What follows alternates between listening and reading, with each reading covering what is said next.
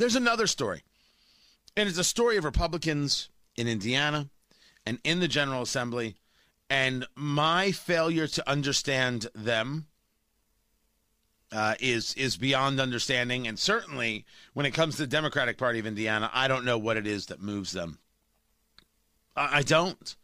This is about COVID-19 passports, right? Vaccine passports. The idea that you would have to show you're vaccinated to get into a museum or a sporting event or where have you. And of course, this is a despicable idea.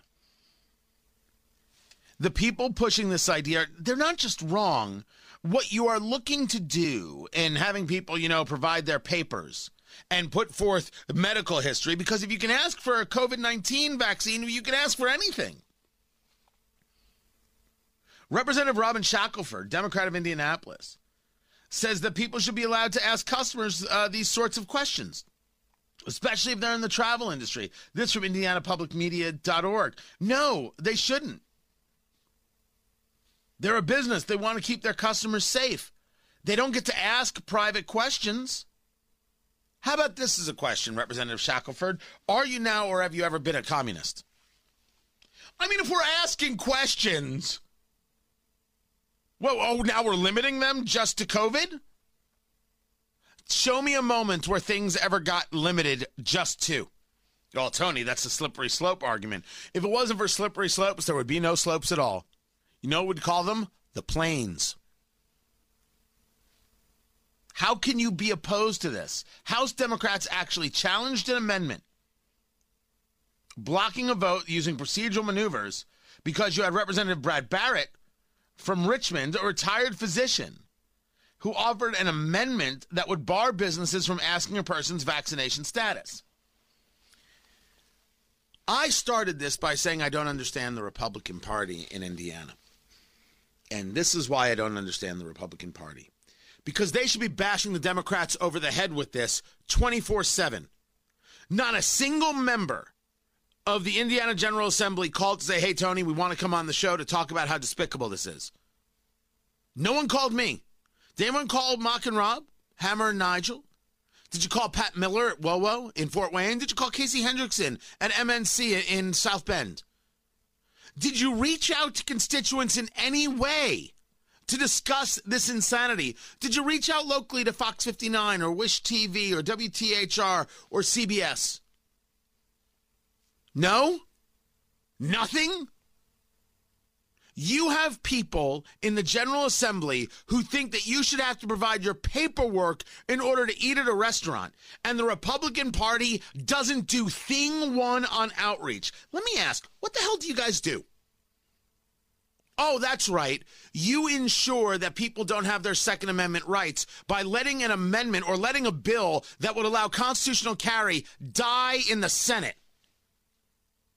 What good is your supermajority? Maybe 10 of you should stop running, let the Democrats win. At least, I don't know, maybe things would get better. How would I know? What am I getting from having a supermajority? What's the win in it? Not just what's the win in it for Tony. What's the win in it for us? What's the win in it for rights? What is the win in it for privacy? What do we get with you? And where the hell is your leadership?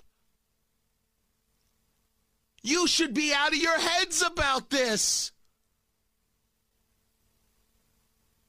A leading Democrat in the House thinks that people should have to give up and show their medical history because a business has a right to know? I think a business has a right to offer a smoking section. I wonder what Representative Shackelford thinks about that.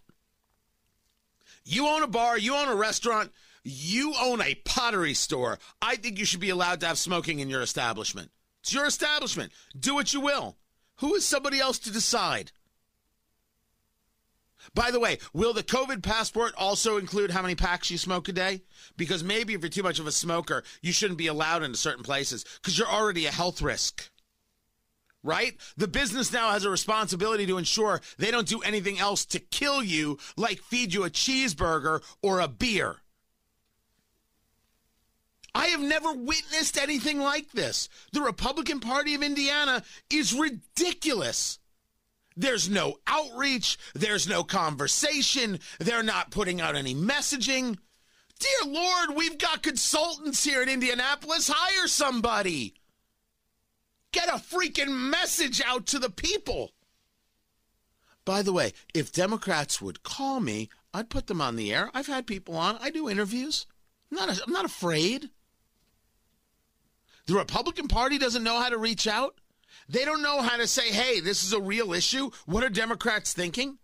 They don't know how to apply pressure whatsoever. The Democratic Party called you racists this session. They called you bigots. They called you white supremacists. The Indiana Democratic Party go days, nights, and weekends calls you every name they can think of.